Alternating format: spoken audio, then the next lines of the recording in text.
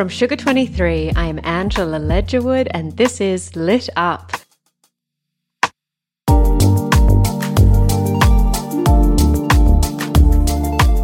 This week, we're switching things up, and I'm talking to a woman who may read more books than I do. Her name is Adrienne Westenfeld, and she's an editor at Esquire, focused on books and culture. She actually writes the books column that I used to write. I love her taste, and I'm so excited to have her on the show to share her book recommendations for this fall. Adrienne also talks about the new way men are reckoning with masculinity in their writing, and her love of all things hobbits and Middle-earth. Enjoy this episode.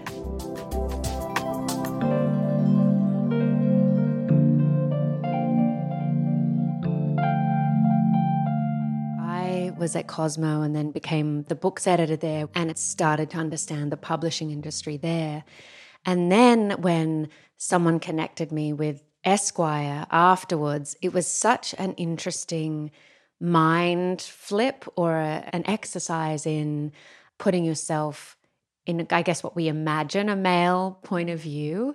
And I'm wondering if that's something you keep in mind, obviously, when you're looking for things to cover. You know, it is always on my mind that we are a men's magazine, but it's also always on my mind that we are a general interest magazine.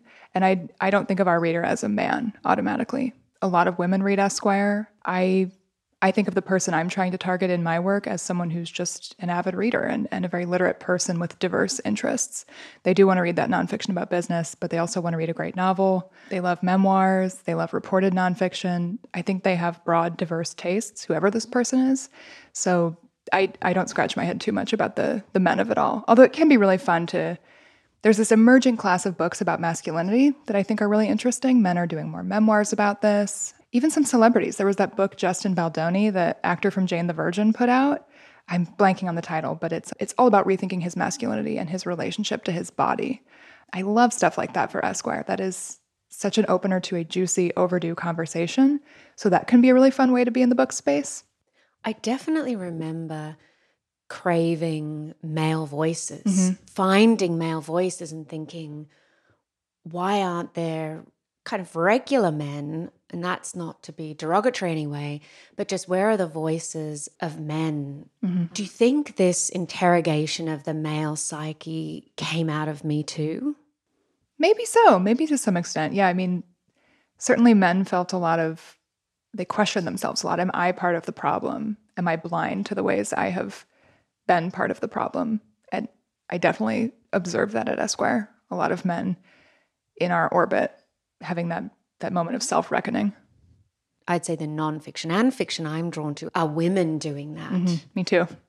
I know men who are complicated, flawed characters with all the nuance that I'm finding in fictional women being written by women, or nonfiction that women are writing. But I'm glad there's this emergence now. I'm so glad too. And I think it's part of a broader social issue with men and with the patriarchy, how we know that masculinity doesn't work so well for men either, that it limits their emotional vulnerability and their ability to express that publicly.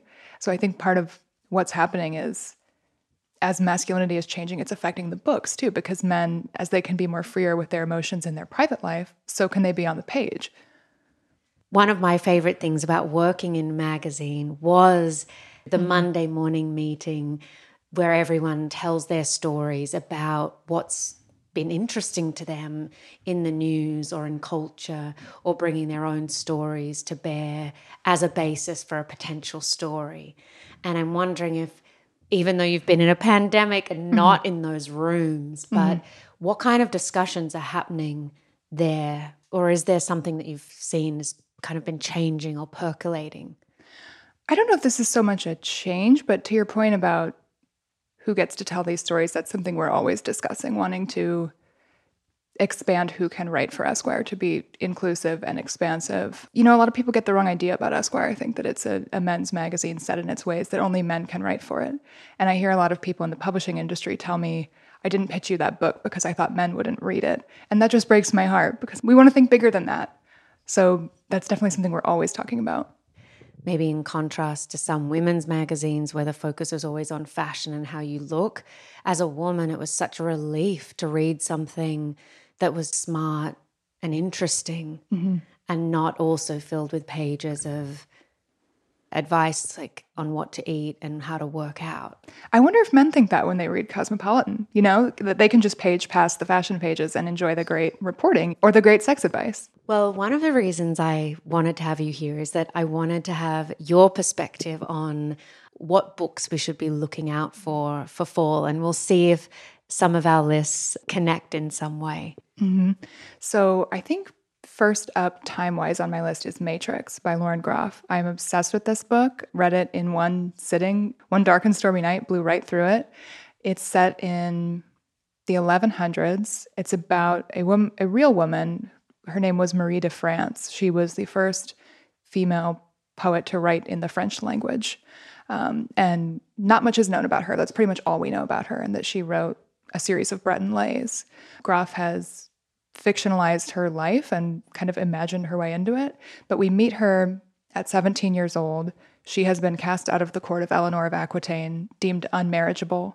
She's too tall and strange. So she's been sent to an abbey, an impoverished abbey, to be the abbess and lift them from poverty, improve life at the abbey. I mean, she's 17. She's been rejected. She's very headstrong about it. She does not want to be there. But as time passes, she becomes a very fiercely devoted leader of these women. She continues to write. She has these 19 beatific visions from the Virgin Mary, and the abbey eventually grows into one of the wealthiest abbeys in Europe with great political and spiritual power. There's a line in the novel where she describes the abbey as an island of women, and I think that's part of what I love about the novel so much. It's peopled by all of these incredible, strange, smart women. There's a lot of sapphic love in it. Beautiful descriptions, as we always get from Groff. I think it's just extraordinary, and it's so transporting. How often do we get to read great fiction about the Middle Ages? Oh, I agree. I have read this one too, and I similarly loved it. It takes us to another time and place, but we're learning along the way, and it's truly things I had never heard about before, like the illuminated manuscripts we're learning about, but also how within an abbey structure, women had such freedom there that they could not have in the society at large. I love the fierce devotion we see among these women in this novel. And I think what we've come to expect from Groff as such a great writer of sentences, such rapturous, beautiful, descriptive sentences, lends itself so well to a spiritual setting. Every paragraph, it's a joy to read. Well, I also heard her speak, and she said that this came as a direct response to the election of Trump. That I had not put that any connection together in that way, but I think I'd love to reread it with that lens. Oh, me as well. I saw there was a piece in The Atlantic, I think Sophie Gilbert wrote it, where Groff reveals that this is part of a coming cycle of novels. This is the first in something she has kind of mapped out in her head.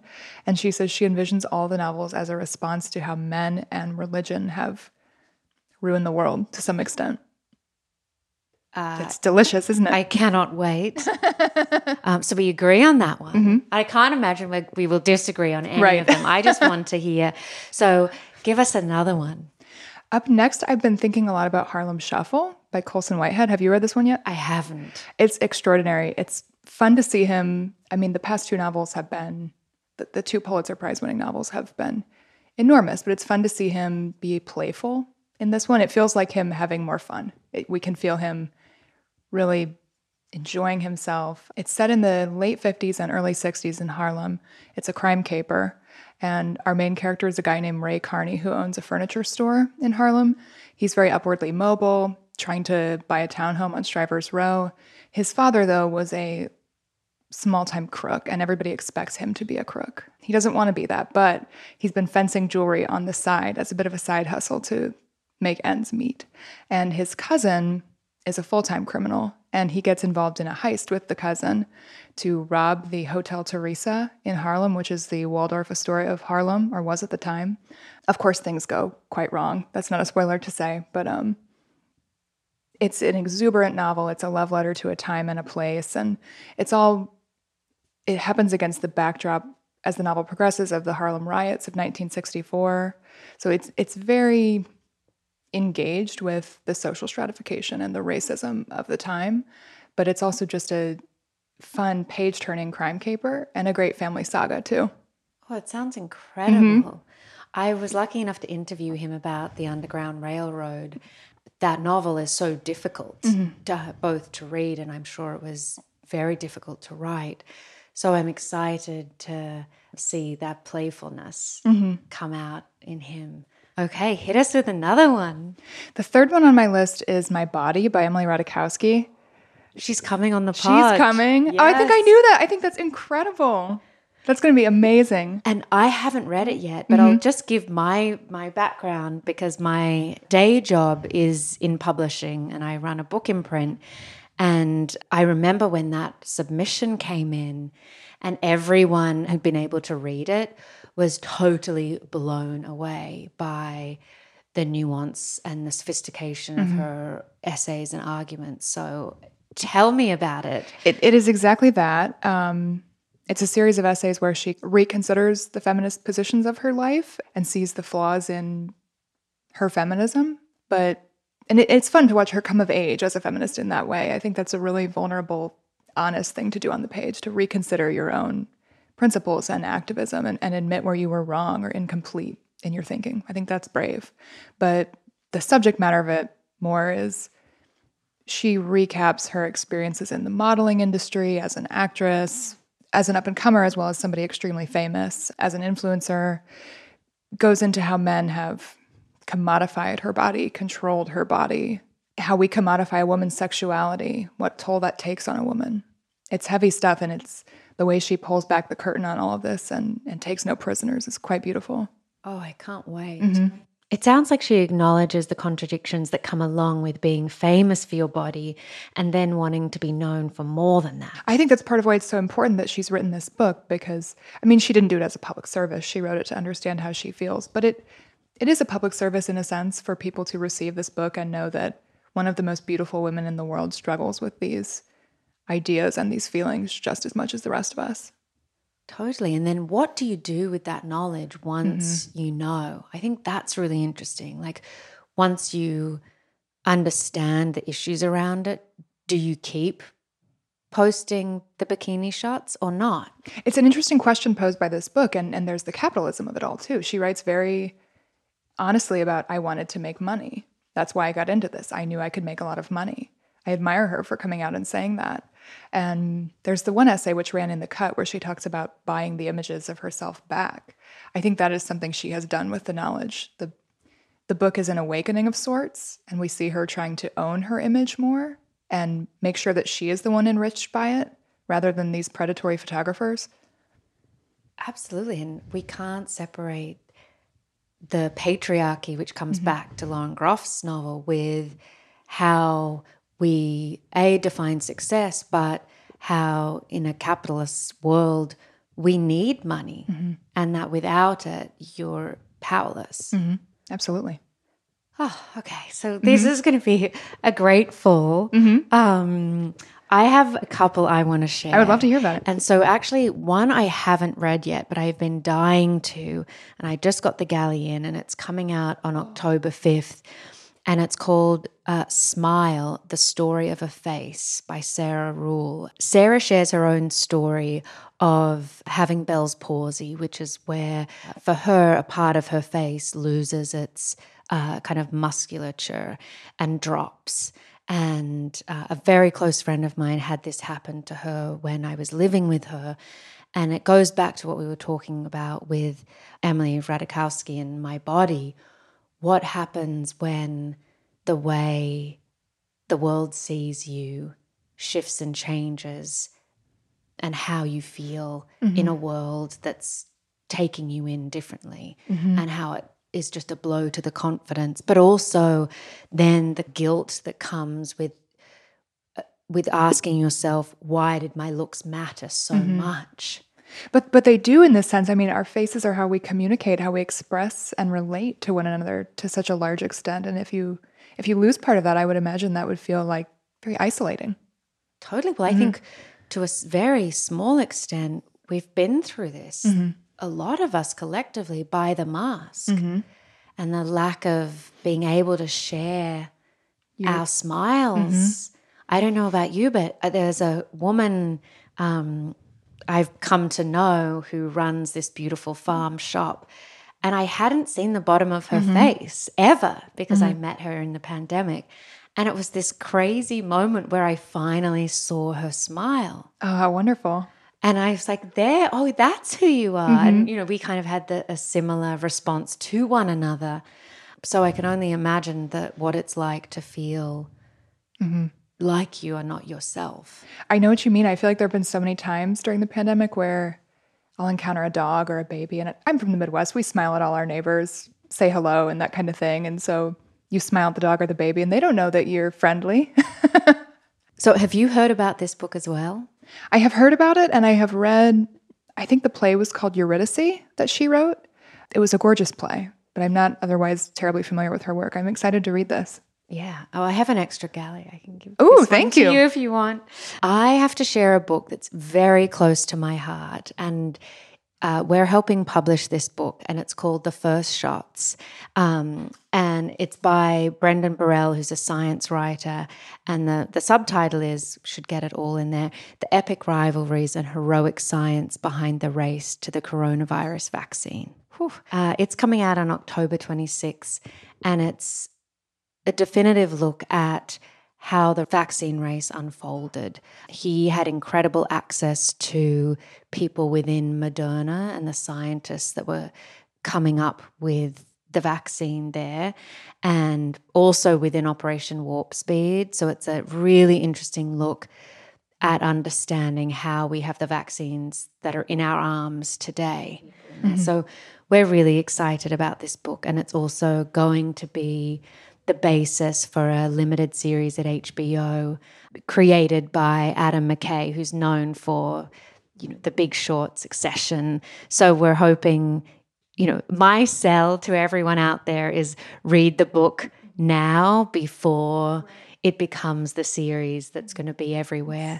I'm so excited about this one. I have read the first half and I completely agree with you about how it valorizes and introduces us to the scientists whose name isn't publicly attached to this. People in the lab all night grinding really hard to make the discoveries that are important to make. Young people who are not hugely experienced yet. I loved meeting all of these different characters, are really left out of the public conversation and who have contributed so much to this medical moonshot. And I also loved the chapters. I mean, the access Brendan Morrill got is just incredible, to Operation Warp Speed and to all of these politicians and decision makers. He really puts you there in the room, the minute by minute decision-making process of how this whole rollout unfolded. I'm excited for the scientific community to read it and kind of then take it their own way. I'm excited for vaccine skeptics to read it. I mean, you say there's not enough information about it. This is a lot of information. This is nitty-gritty science. What more could you ask for?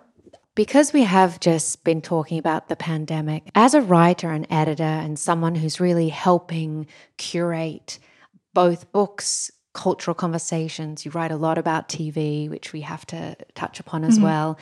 How do you think this pandemic moment has shaped the conversations we're having with one another and how we digest both information and books? I think it's gone in a few different stages. At the very beginning, I found I personally lost the ability to read in a meaningful capacity. Did that happen to you by chance? Definitely. It was so heartbreaking because that's my comfort, my passion. It's the architecture of my life. And so when that went away, it was devastating. We weren't the only people. I heard that from a lot of folks that they just couldn't read, couldn't engage meaningfully. And then after that, I think a lot of people wanted escapist fiction. Fun beach reads. They had regained the ability to read, but didn't want to grapple with something really heavy. And I totally understand that. But the ways we consume books have also changed. I think a lot of people are more flexible about reading on a tablet now or consuming by audiobook, especially people in book media. When they couldn't get galleys to us, we all had to pivot. What else? And something I thought about a lot at the beginning of the pandemic too was how this is changing how people in Middle America receive books the way it has changed bookstore events.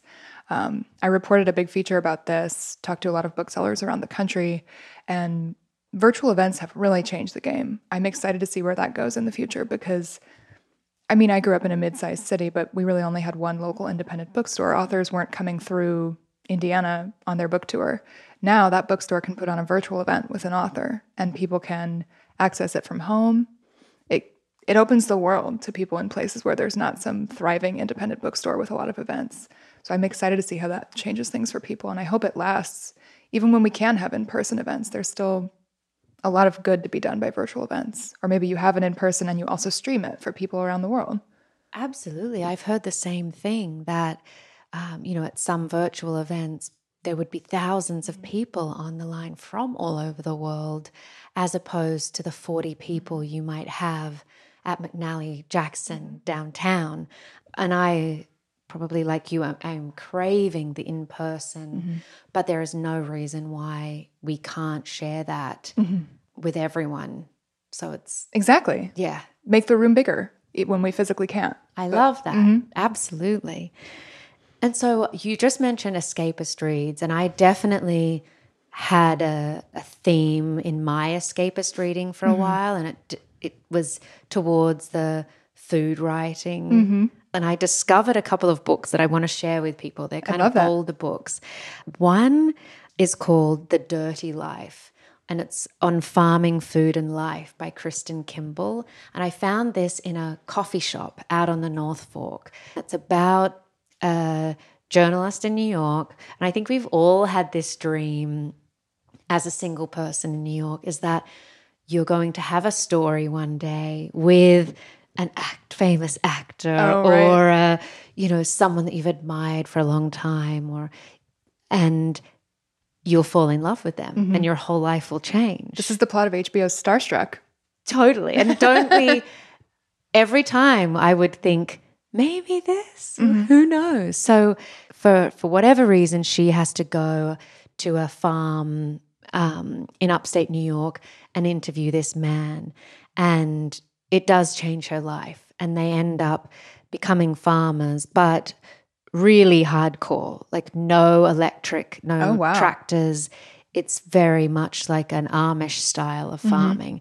This book is totally brilliant. I've got to read this. I think because she has that city slick kind of downtown cool girl vibe with this radical change in her life, it was really fun to read. And then on another food kick, the great New Yorker writer Bill Buford. Oh my goodness. I came across Dirt, which I think came out in the pandemic. And it's about moving his family to France and working in these very fancy kitchens of like very famous French chefs.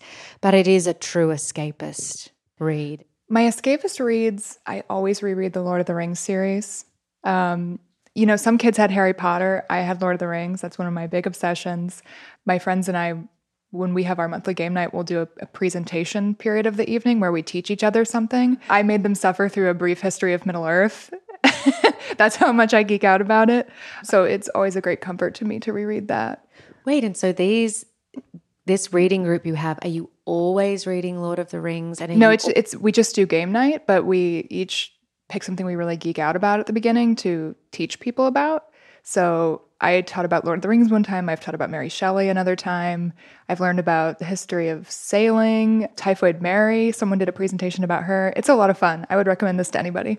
This sounds absolutely brilliant. I think this is one of the great things in life. I mean, we all have these private obsessions that we know a lot about. And I love nothing more than meeting someone who's passionate and learning what obsesses them. That's often when I connect with a writer and they say, what can I pitch you? That's often what I tell them. Tell me what you're obsessed with. I think the best pieces and the best conversations grow from that. Do you have some other obsessions you can share beyond Lord of the Rings? I was also a big mythology kid. That has never gone away. I love reading novels about mythology, nonfiction about mythology. That spills over into Greek and Roman history. I love that stuff. Any book in particular that has done that well for you in the last couple of years? I mean, we can't get away from Cersei. Yeah. I think that is really just a tentpole of the genre, something that can modernize the story without losing that great inheritance. I think Miller made Cersei into I hate the word relatable in fiction often, but I mean, we could really latch into her journey as a woman coming into her power and her destiny. That was beautifully done. And the book has such a sense of adventure and place. I'm excited to see it become an HBO show. I also think it was almost like a gateway book to a whole group of readers who might not have been exposed to mythology before. I think that's the beauty of these novels. They are user-friendly. They welcome the reader with open arms. You don't have to know who the god of archery is to enjoy the book. And, if you are inspired to find that out after the book, great. It's a portal to a whole world. They're like gateway drugs for people to get into mythology. Okay, so now we've covered your kind of where you go to maybe soothe yourself. Anything you've read lately or that's coming out that you think is an important, critical book that will really spark conversation? There's a book coming out called Home, Land, Security by Carla Power. It's a work of nonfiction out this fall. Deeply reported book about how people are radicalized and de-radicalized. She traveled the world on this. She goes to parts of the Middle East where there are these reform schools for boys who are radicalized by terrorist groups. She speaks with families of young men, people in their early 20s who were radicalized. And really, I think, pads out this conversation of how this happens to people, especially young men and boys, how we can change it and who is left behind by it. These families are very heartbroken. It is not a black and white conversation. I think it often can be flattened to that these people are bad people, simply. They were always bad people, and that's why they were taken in by it. But the book gets into how these young men maybe weren't bad guys. They just were, well, I don't want to let them off the hook, but you know what I mean? It's more complicated than that. There are these forces on the internet and in these groups that radicalize them, terrorist groups, incel groups. It just really makes this conversation more human, and I think that's very important. Most difficult things that happen in the world are so complicated, and we rely on incredible writers and with these minds that can help us place together the nuance. I read something recently that was talking about how social media and Twitter, this limiting of characters has flattened so many conversations, whereas most topics that are controversial or just so complicated need an entire book or more to even grasp the complexity of it. I think that's the beauty of this book. It is a deeply reported book that has gone all the way around the world to try to wrap its arms around this large subject. To go now to something a little lighter, potentially, of course, I can't have you on here without asking you about some celebs that you've had positive run-ins with, and wondering if you've had any highlights in the last year or so of really great people, but also if you've learned something unexpected from them. Have you watched Hacks on HBO Max? No. It's a great show, kind of a celebration of comedy and women in stand-up comedy. The main character is Jean Smart, or the character is Deborah Vance, played by Jean Smart, who's this legendary pioneering feminist stand-up comic. And she has a Las Vegas residency, which she is in danger of losing. And to save her residency, she's paired up with a young writer who has been canceled by the internet. And this is her one shot at reviving her career. But there are these two characters who are kind of side characters in the show. One is played by Paul W. Downs, who is one of the creators of the show. He was on Broad City. He plays their shared manager. And he has an assistant named Kayla, played by Meg Stalter, an up-and-coming comedian who went really viral during the pandemic. And Kayla is a terrible assistant, but a really earnest person, really unique person, very much herself. And I wrote a feature about Paul W. Downs and Meg Stalter, their comedic partnership, because they are just so electric on the screen. And it was so fun to speak with them, partly because they're just such funny, generous people. But they talked a lot about comedy during the pandemic and how this time has made it possible to you can't do stand-up in a room, right? So you have to do it online. And it has widened the audience. It has made it easier to try out material in some ways. You don't get the feedback of laughs, but you can be more experimental. You can do things that nobody would laugh in the room, but they will laugh online. It's just always fascinating to meet people from a different discipline, and see how that's changing their world.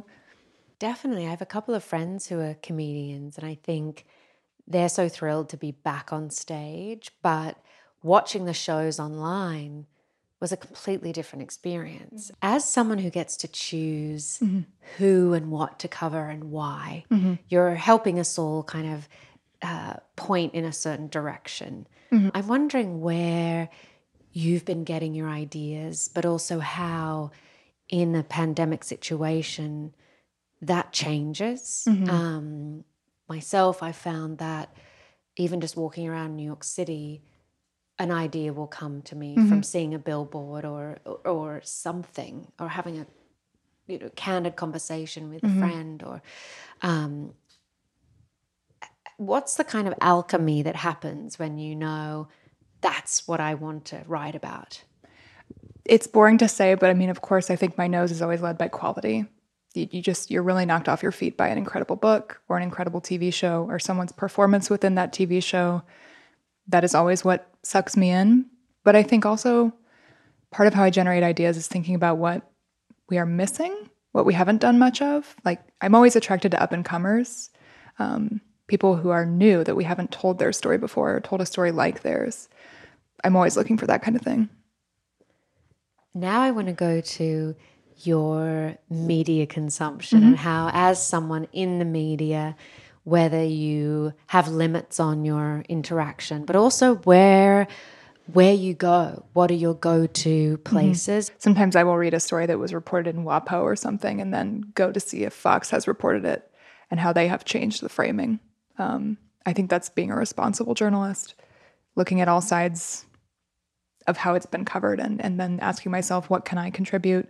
Whose voice hasn't been heard? What are the limits of this reporting? How can we push past them? But as for my media consumption, I mean, I start my day with book media. I like to go on book Twitter, see what people are buzzing about. I like to go on LitHub or Electric Lit, NPR Books, New York Times Book Review, maybe glance at Book Talk or Bookstagram, that kind of stuff.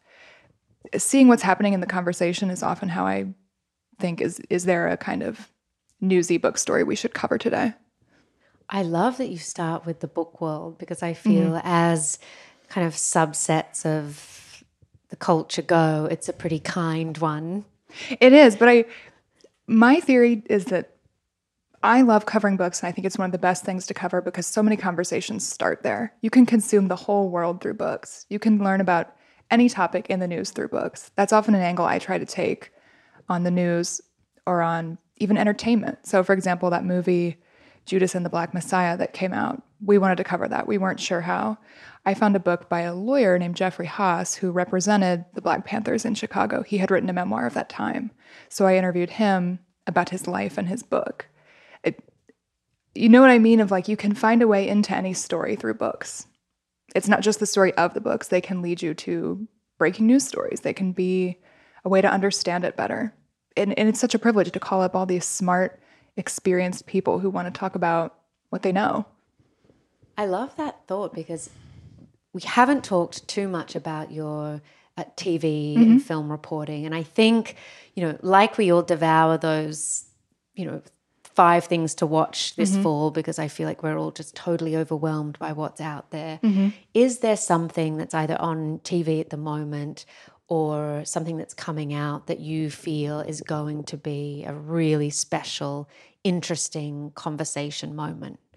I'm still in this, I have moved past the pandemic weirdness with books, but I'm still in a strange place with TV where I'm not really into dramas right now or anything particularly heavy. Maybe this has happened to you too. At the end of the day, you spent your whole day thinking about books and hard things, and it's just like, I just want to laugh. Oh, when Mayor of Easttown was on, I started and I thought, as much as I adore Kate Winslet, I can't watch this right now. And I think that's the kind thing to do for yourself and for the show. I mean, sometimes I start something like that and I think, I'm not giving this my all. I'm going to put it away until I can show up for this thing. So what I'm watching... That's a very generous point of view. Well, I like... You have to be in your job. I don't want to miss it. I want to be present for it. So I'll put it away until I can be. So I'm watching a lot of comedies. What We Do in the Shadows just came back. I love that show about these vampires living in Staten Island. Do you watch? I just remember the original movie. Mm-hmm.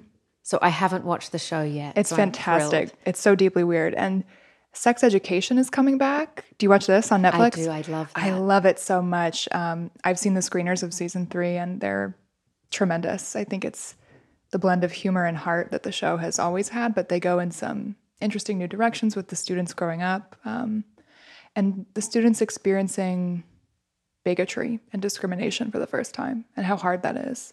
I love that they've gone there. And on another light note, The Babysitter's Club is coming back on Netflix. Did you read these when you were a kid? Of course. I love them so much. Which one are you? Which of the girls? So I read them and I don't know which girl I am. Mm-hmm. And I know I was interviewed before and I've had the same question come at me and I'm like, I didn't know we were meant to choose the girls. Like, that's which probably one healthy. Was like us? Mm-hmm. There's a test you can take on Netflix. They have one for you if you want to find out. But I mean, I think that show's so great. It's for adolescent girls, but I still think there's something for adults to get there. It's also a great show about community, which I think is part of why I love it. Like, nobody in Stony Brook, Connecticut is going to be caught without their mask, you know? Like, everybody really shows up, does their civic and community responsibility. The children are part of that too. It's not just on adults. Maybe it's idealistic, but it's a really great model of what happens when everybody in the community shows up. And it's just plain fun. Oh, it takes me back to being 11. Oh, it sounds lovely. My last question for you is, what lights you up? Oh gosh. I mean, is it facile to say books when that's what we've been talking about the whole time? But I mean, you read a great book and I find I just want to go on the street and shake people and be like, you have to read this. I want to talk about this.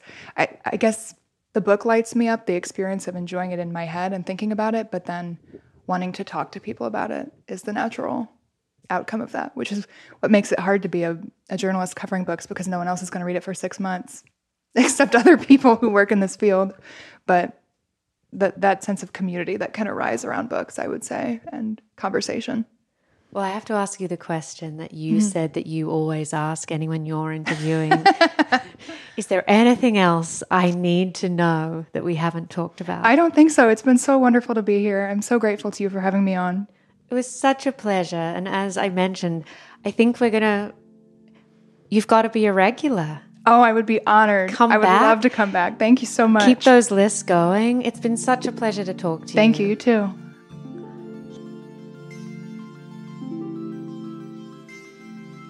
Thank you so much for listening to this week's episode with Adrienne Westenfeld. Adrienne's work can be read in Esquire and on esquire.com. Next week, we have author and science journalist Brendan Burrell to talk about The First Shots, his book about the vaccine race. I'm so excited to have him on. See you next week. Lit Up is a podcast from Sugar 23. It's hosted by me, Angela Ledgewood, and is produced by Liam Billingham. Mike Mayer and Michael Sugar are the executive producers. The theme music is by Andrei Radovsky. Please make sure to rate, review, and follow the show on Apple Podcasts, Spotify, Google Podcasts, or wherever you like to listen. Until next time, bye everyone.